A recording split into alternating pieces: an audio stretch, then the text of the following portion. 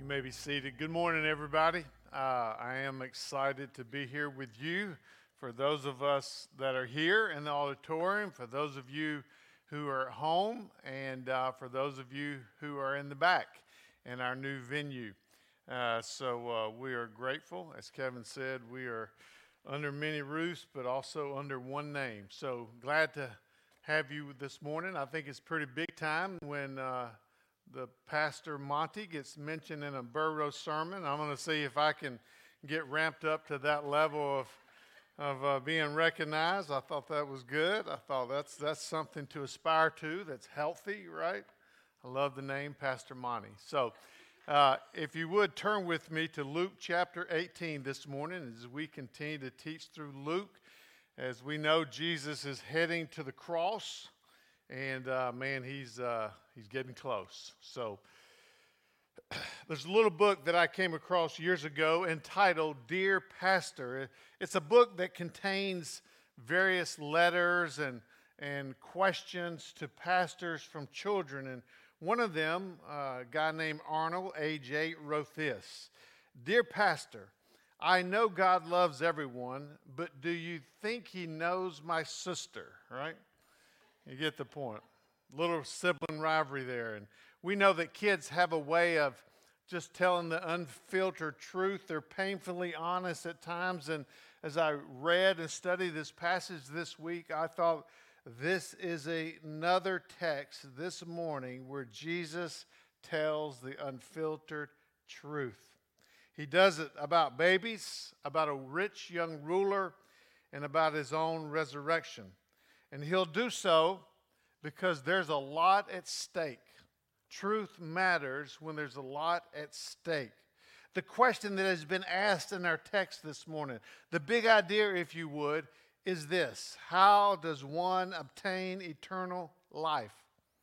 That question and the answer to that question has been the most important question and answer in the history of the world. From the year 536, when researchers have come to the conclusion that it was the worst year in all of human history, the worst year to be alive in all of the history of the world because there was a worldwide famine that was caused by volcanic ash that covered most of the world at the time. Or during the 30 Years' War fought in Europe between 1618 and 1648, where 8 million people died. To the year 1918, when World War I was actually a little speck, if you would, of a crisis compared to the Spanish flu that infected 1/3 of the world's population and 30 to 50 million people died. Think about that pandemic.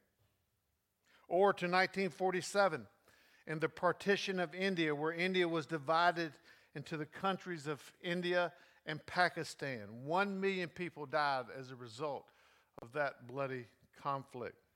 And then we bring ourselves to today, where we live in the midst of a world of COVID-19 pandemic, high escalating racial tensions, and many other things going on in our world. Even in the midst of all there was in the past and all there is today, the greatest question man must answer is how does he obtain eternal life? In the best of times and in the worst of times, in everything in between, that is the greatest question and answer. And it's infinitely more important than anything, anywhere, anytime. And here's the reason. I think the reasons are many, but primarily the reasons are twofold. Folks, it is a big deal where people spend eternity. You either, as R.C. Sproul says, you die in Christ or you die in your sins. There's no in between.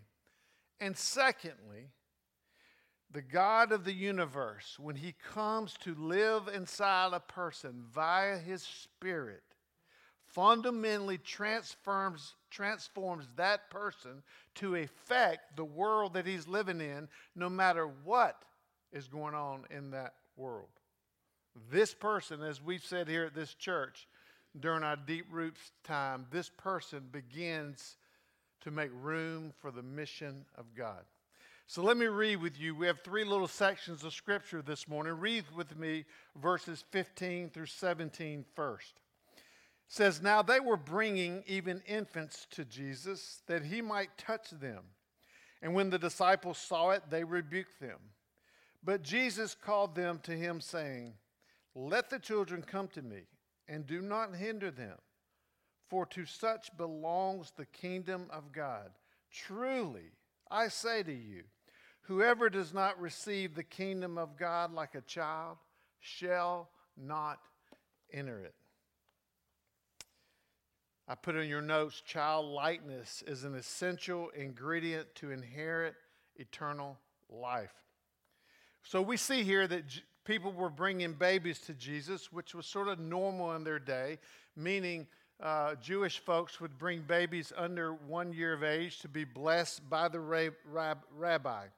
But the questions that come up are two. But why would the disciples rebuke the people from bringing the babies? Did you not think that when you read that? Like, why would they stop the people from doing that? And secondly, why would Jesus rebuke them back? There's a rebuking going on here. In Mark's account, actually our account this morning is in three Gospels. It's in Luke, where we're at. It's in Mark, and it's in Matthew. In Mark's account, in Mark 10, it says, Jesus was indignant that they were stopping the people from bringing the babies. He was ticked. He was frustrated. He didn't like it. Now, the answer to the first question is this. The disciples had sort of taken on this self-appointed task, if you would, of protecting Jesus from those that they didn't think were important. They had become sort of like the president's secret service group, and they were filtering who was coming forth, back and forth to Jesus. If there was an influential person in the society that wanted to see Jesus, that was good for the ministry. If there was a person who was sick, that was good for the ministry. They were brand building at this time, if you would. And they saw children were not significant. Children were simply not important enough. And so they rebuked them. The answer to the second question is, I think it was, and we'll see, a gospel issue.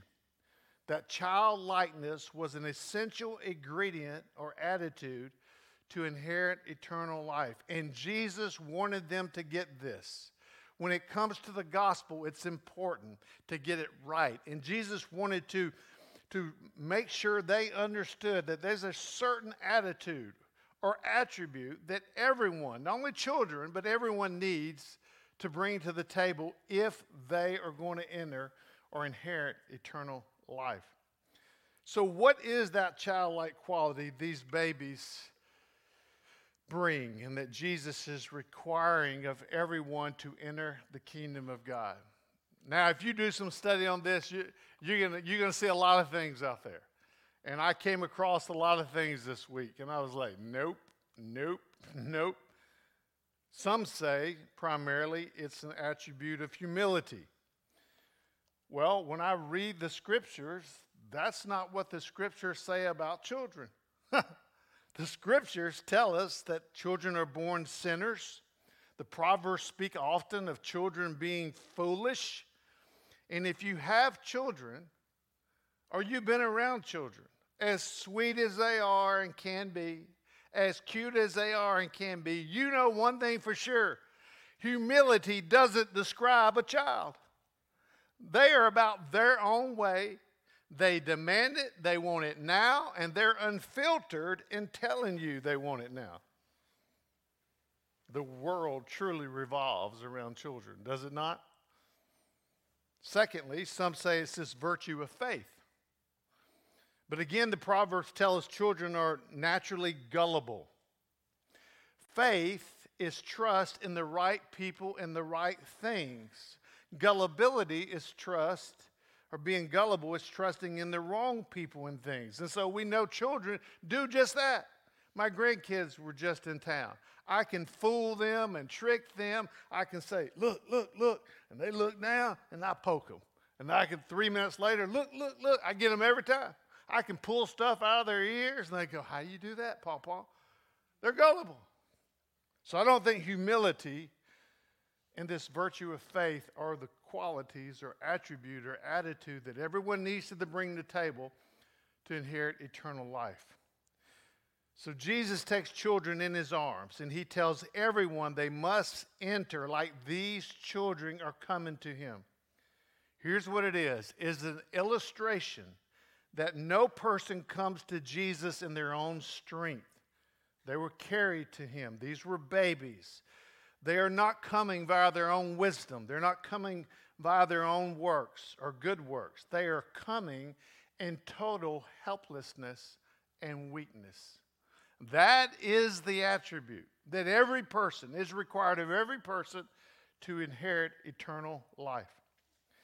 I want you to think with me, just generally speaking in the Gospels, every person who came to Jesus and we see was saved in the Gospels, they were helpless and weak.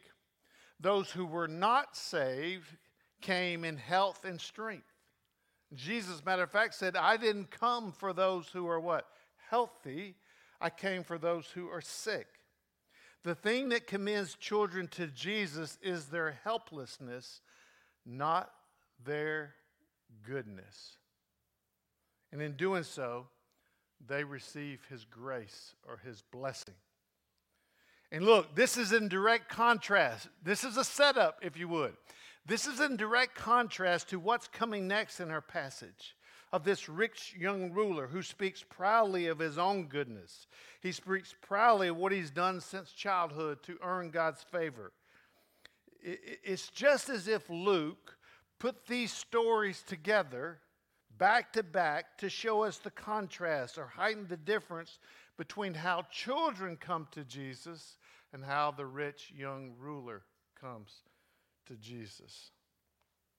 Every person who has or will that comes to place their trust in Christ, Jesus is saying must bring nothing to the table but helplessness and weakness. C.S. Lewis summarizes it, and he says, we are all born helpless. So, how does one obtain eternal life? Our text tells us this, the childlikeness, this specific attribute or attitude of helplessness and weakness is an essential ingredient to eternal life. Everyone must come that way.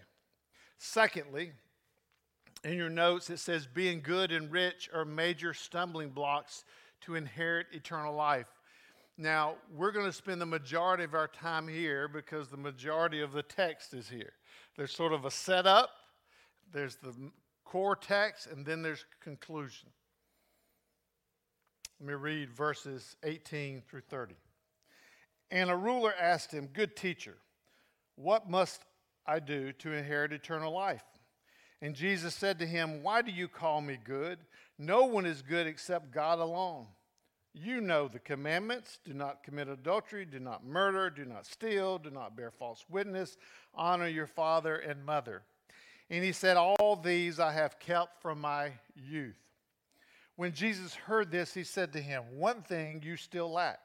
Sell all that you have and distribute it to the poor, and you will have treasure in heaven. And come, follow me. But when he heard these things, the rich ruler heard these things, he became very sad, for he was extremely rich. Jesus, seeing that he had become sad, said, how difficult it is for those who have wealth to enter the kingdom of God. For it is easier for a camel to go through the eye of a needle than for a rich person to enter the kingdom of God. Those who heard it said, then who can be saved? But he said, what is impossible with man is possible with God. And Peter said, see, we have left our homes and followed you. And he said to them, truly I say, there's no one who has left house or wife or brothers or parents or children for the sake of the kingdom of God who will not receive many times more in this time and in the age to come. So here we have the story of the rich young ruler. It's not a parable. It's a real story. It really happened, this interaction between Jesus and this man. And I first want us to just make some observations about this man, to take notice of some things that the text tells us is true of him. One, he was rich, he was young, he was a ruler, probably held a position of being over a local synagogue. He was attracted to Jesus. Mark 10:17, our parallel passage, tells us he was not like the Pharisees who opposed Jesus, but instead was drawn to Jesus. And then in Mark 10:21, it says Jesus was attracted to him, that Jesus looked on this man and loved him. He felt emotion for him. Now, this ruler was convinced that he had kept the Old Testament law, but he was still lacking the assurance of eternal life. Think about that. This man seemingly had everything. He was rich, he was influential, he was young, he was wealthy, he had status in the community, he believed God's word, the Old Testament, he was God-fearing.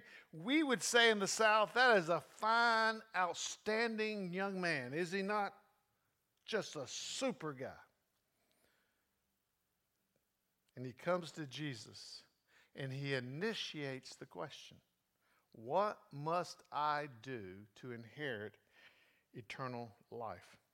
See, he knew he lacked something, he just didn't know what it was. He had it all, but as we know, he still had a huge void in his life. This lacking is confirmed by Jesus when Jesus told him, there is one thing you lack. One writer put it this way, he said, the rich young ruler lacked one thing, but in lacking that one thing, he lacked everything. I want you to notice with me, the young Jewish ruler understood that eternal life, he understood eternal life in the way that a Jew would understand eternal life. Yes, it is a life that lasts forever, that's obvious, but it's also a kind of life or quality of life where life has meaning and purpose in the here and now, because this kind of eternal life is connected to God himself, which means it's a life of joy untethered to circumstances. It's a life of peace because of God's presence. And it's amazing to me reading this text that a man this respected and well off in the Jewish community would run to Jesus and publicly fall on his knees. That's what Mark 10 tells us. He gives us a few more details here. And confess this kind of dissatisfaction with his life. He had it all, and he publicly runs through the crowd, falls on his knees, and says, I'm lacking something. How can I have eternal life? No assurance, no peace. In some ways, I thought he is the seeker that we would hope would all come to us. Wouldn't it be great to walk into Walmart and this guy or gal runs up to you, falls on their knees and say, Christian, tell me, how can I obtain eternal life? We're like, wow, this is evangelism 101. I'm excited. I've been praying for that. Doesn't happen that way, though, typically, does it? This guy does it. And the rich young ruler, think about this, he came to the right source. There are many people who are looking for eternal life, but they go to the wrong place to find it. He came to the one who is life. He came to what the scripture says is the author of life. He came to the one who alone can give life. He came to the one who the Apostle John in his gospel called life 34 times. In that, he calls Jesus a good teacher. And in Matthew 19:16, again our parallel passage, this man again uses the word good in reference to the work that he might be able to do to inherit eternal life. He asks the question in Matthew 19, what good thing must I do to inherit eternal life? So here Jesus was good, and so was he. He was a good man, one writer said, going to another good man to answer life's most important question. And the lack of distinction that he makes between him and Jesus is his tragic mistake. Jesus good, I'm good, we're just helping each other out. Verse 19, Jesus responds by asking him, "Why do you call me good? No one is good but God." Jesus is reminding him of this Jewish truth that was taught. Now, what's sad about this is some people have used this verse to try to convince others that Jesus was denying his divinity. But Jesus really was challenging this man to consider, if only God was good, as a Jew would confirm, then you need to recognize that I am God, and if I am God, are you willing to do whatever I tell you? I just want us to pause a minute because I think that's a great question for us this morning. If Jesus is God, are we willing to do whatever he tells us? That's the challenge he's giving them. That's the continued challenge the New Testament gives us. Verse 20. Jesus gives him this test, if you would. Jesus says to him, you're a Jew. You're a ruler in the synagogue. You know the 10 Commandments. Have you obeyed these? And he lists off the 5 commandments that have to do with horizontal relationships.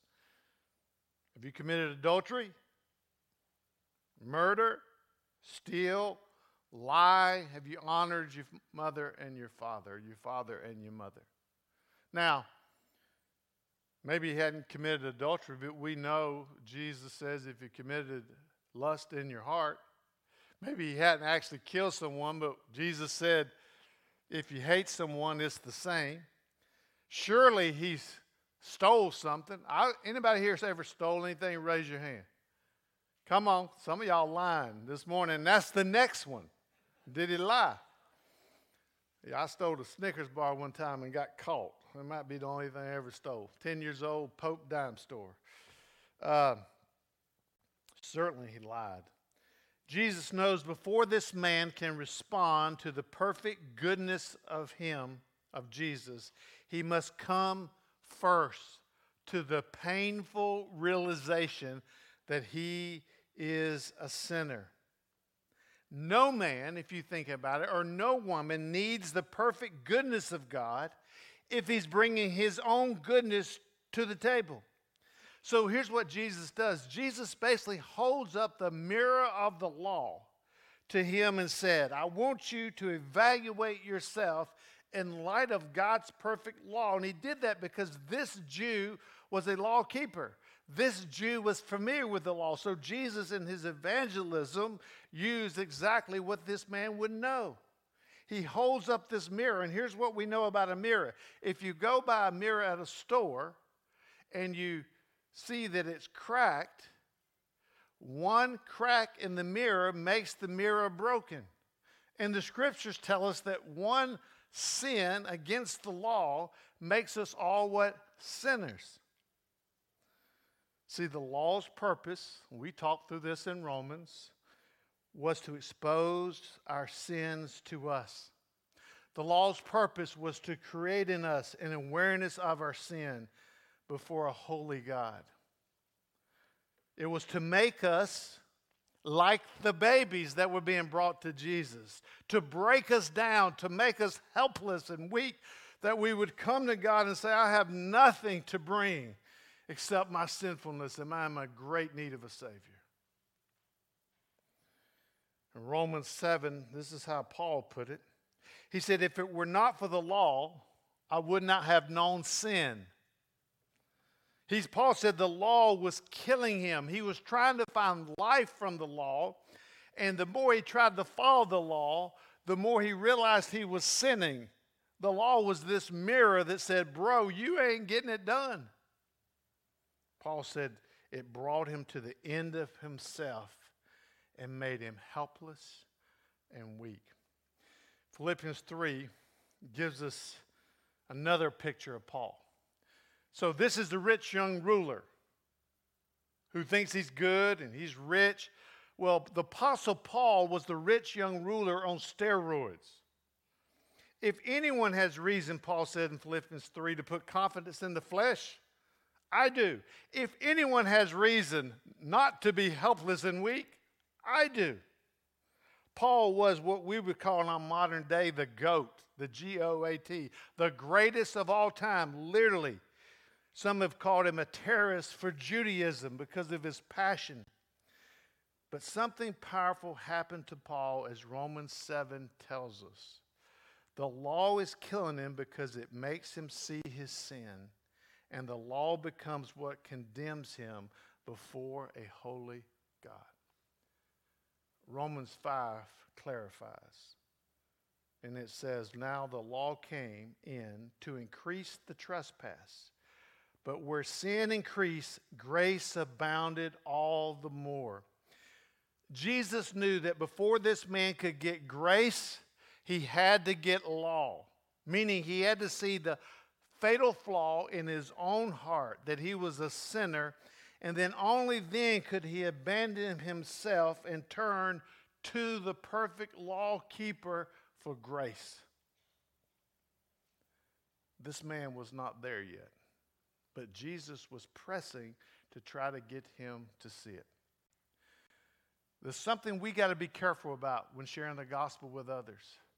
We cannot just say, Jesus loves you. You want to ask him into your heart to forgive. No.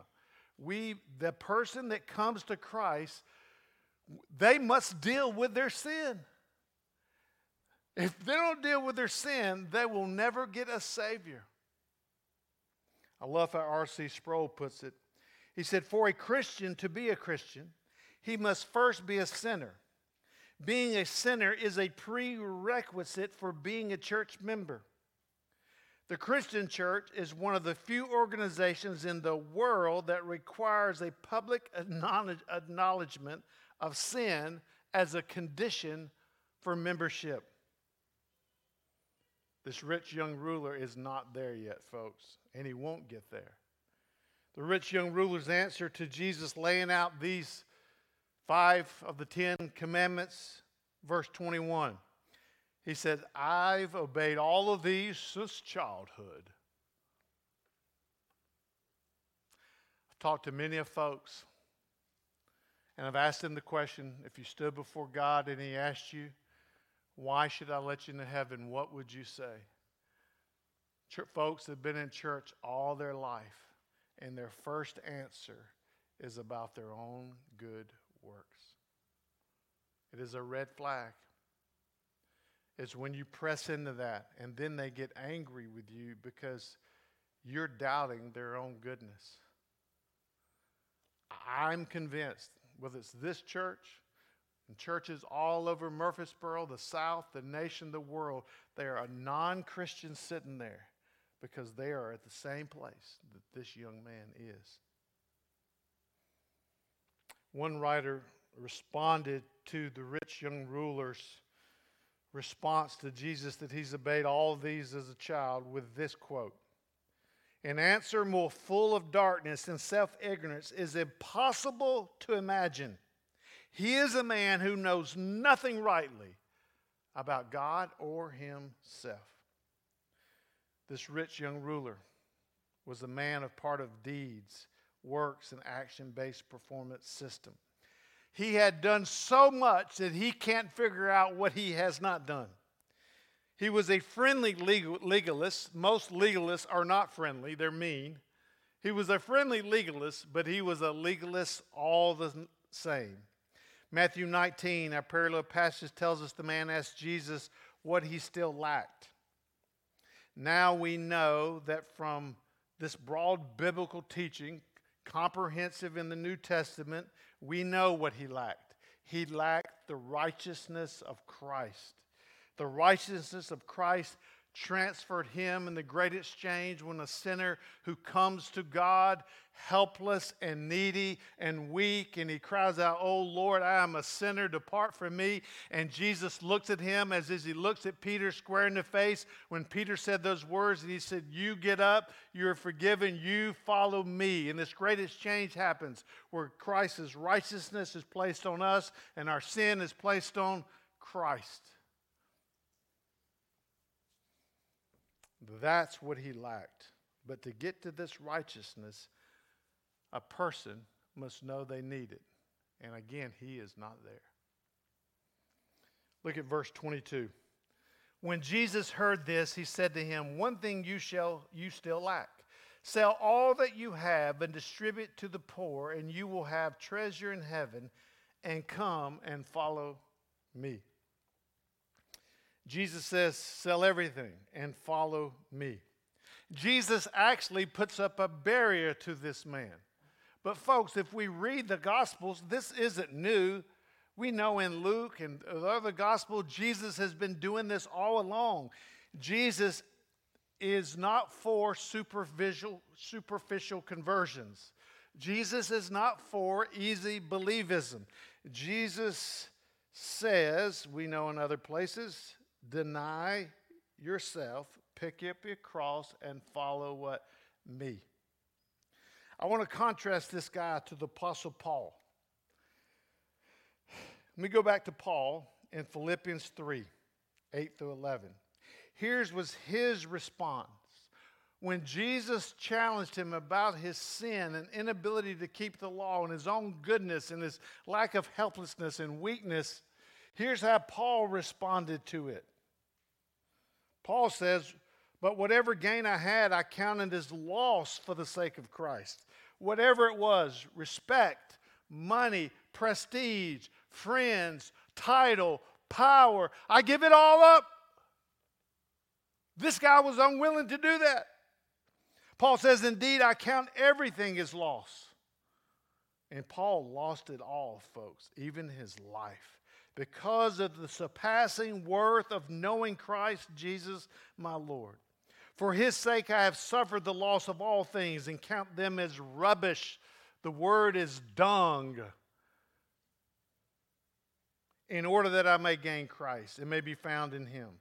Not having a righteousness of my own that comes from the law, but that which comes through faith and trust in Christ. The righteousness from God that depends on faith, that I may know him and the power of his resurrection, may share in his sufferings, becoming like him in his death, that by any means possible I may inherit eternal life." What a contrast. This man, the rich young ruler, failed to recognize Jesus as God.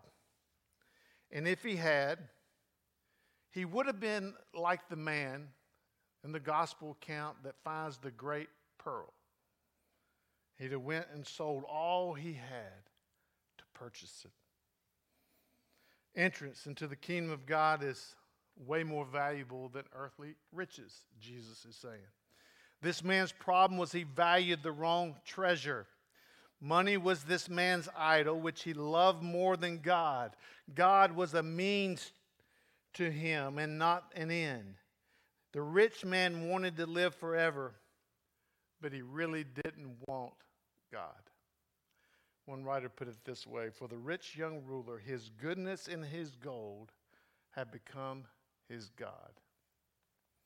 Verses 23 through 25, the man walked away sad. And Jesus gives a stark warning as he walks away. He says how difficult it is for those who have wealth to enter the kingdom of God. We know that prosperity is a seduction, and Jesus gives an illustration. He says it's easier for a camel to go through the eye of a needle than for a rich person to enter the kingdom of God. Now, many people have said what that means, and that there was a little gate in Jerusalem they used, but a lot of scholars say, why go through the little gate when you can walk 10 yards down and go to the big gate? All Jesus is doing here is using hyperbole to say it's impossible for a camel to go through the eye of a needle.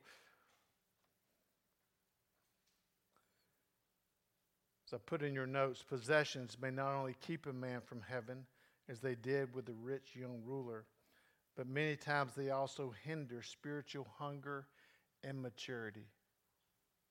Wealth and possessions can be a danger to us. Here's how the writer in Proverbs 30 puts it. Remove far from me falsehood and lying. Give me neither poverty nor riches. How wise. Feed me with the food that is needful for me, lest I be full and deny you and say, who is the Lord? Or lest I be poor and steal and profane the name of my God. Verse 26, the disciples are shocked by Jesus' words. Look, he shocked them when he said babies have significance. He flipped their values upside down on his head, and he does it again here. And that's what Jesus does. He tells us what to value and what not to value. And here he does it again is because in their mind as a Jew, financial riches were a sign of God's blessing. It was the first, if you would, prosperity gospel theologians. So they're shocked, and their reply is, then who can be saved? Verse 27, with man, salvation is impossible. With God, all things are possible.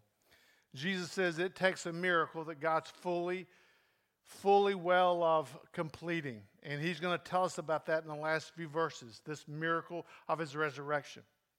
In verses 28 through 30, Peter speaks up. And he's like old Peter. He's the spokesperson for all the disciples. He's always speaking up, and he says, yo, Jesus, I just want to check in with you here. We left everything for you. Matthew 19 adds what he meant by this. What then will there be for us? Peter is saying, Jesus, are there any benefits for those of us who did what you asked? That we left all.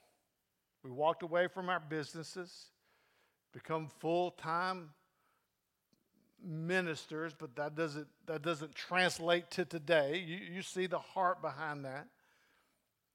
We walked away from that. Is it really worth it to follow you wholeheartedly? Jesus says it's worth it in these verses.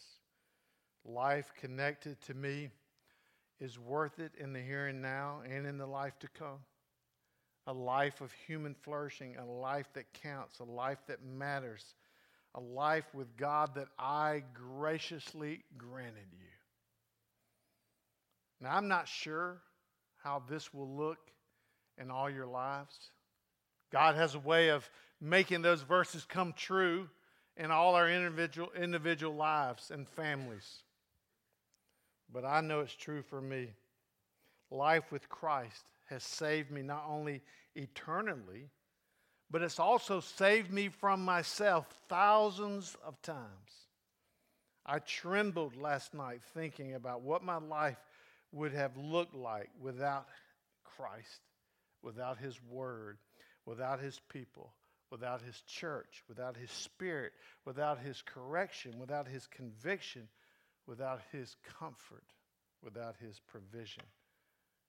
I would have lived a wasted life. It would have been tragic. Jesus says it has benefits for this life and the life to come. And then lastly, as we wrap up here, trusting in the death and resurrection of Jesus alone guarantees you will inherit eternal life.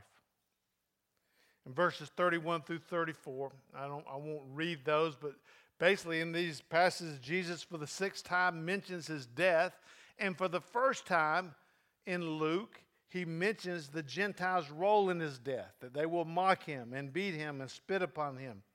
But he says, I will rise again. He says, I will rise again. Did he rise again? Paul says, if he didn't, you and I are to be pitied. He did rise again. Matter of fact, we say he is risen. If he is not risen, we are to be pitied. The disciples, the text tells us, didn't understand this at this time, but we do. So how does a person inherit eternal life? They first come to God helpless and weak empty-handed, knowing that they bring nothing to the table. That is a hard decision for proud Americans.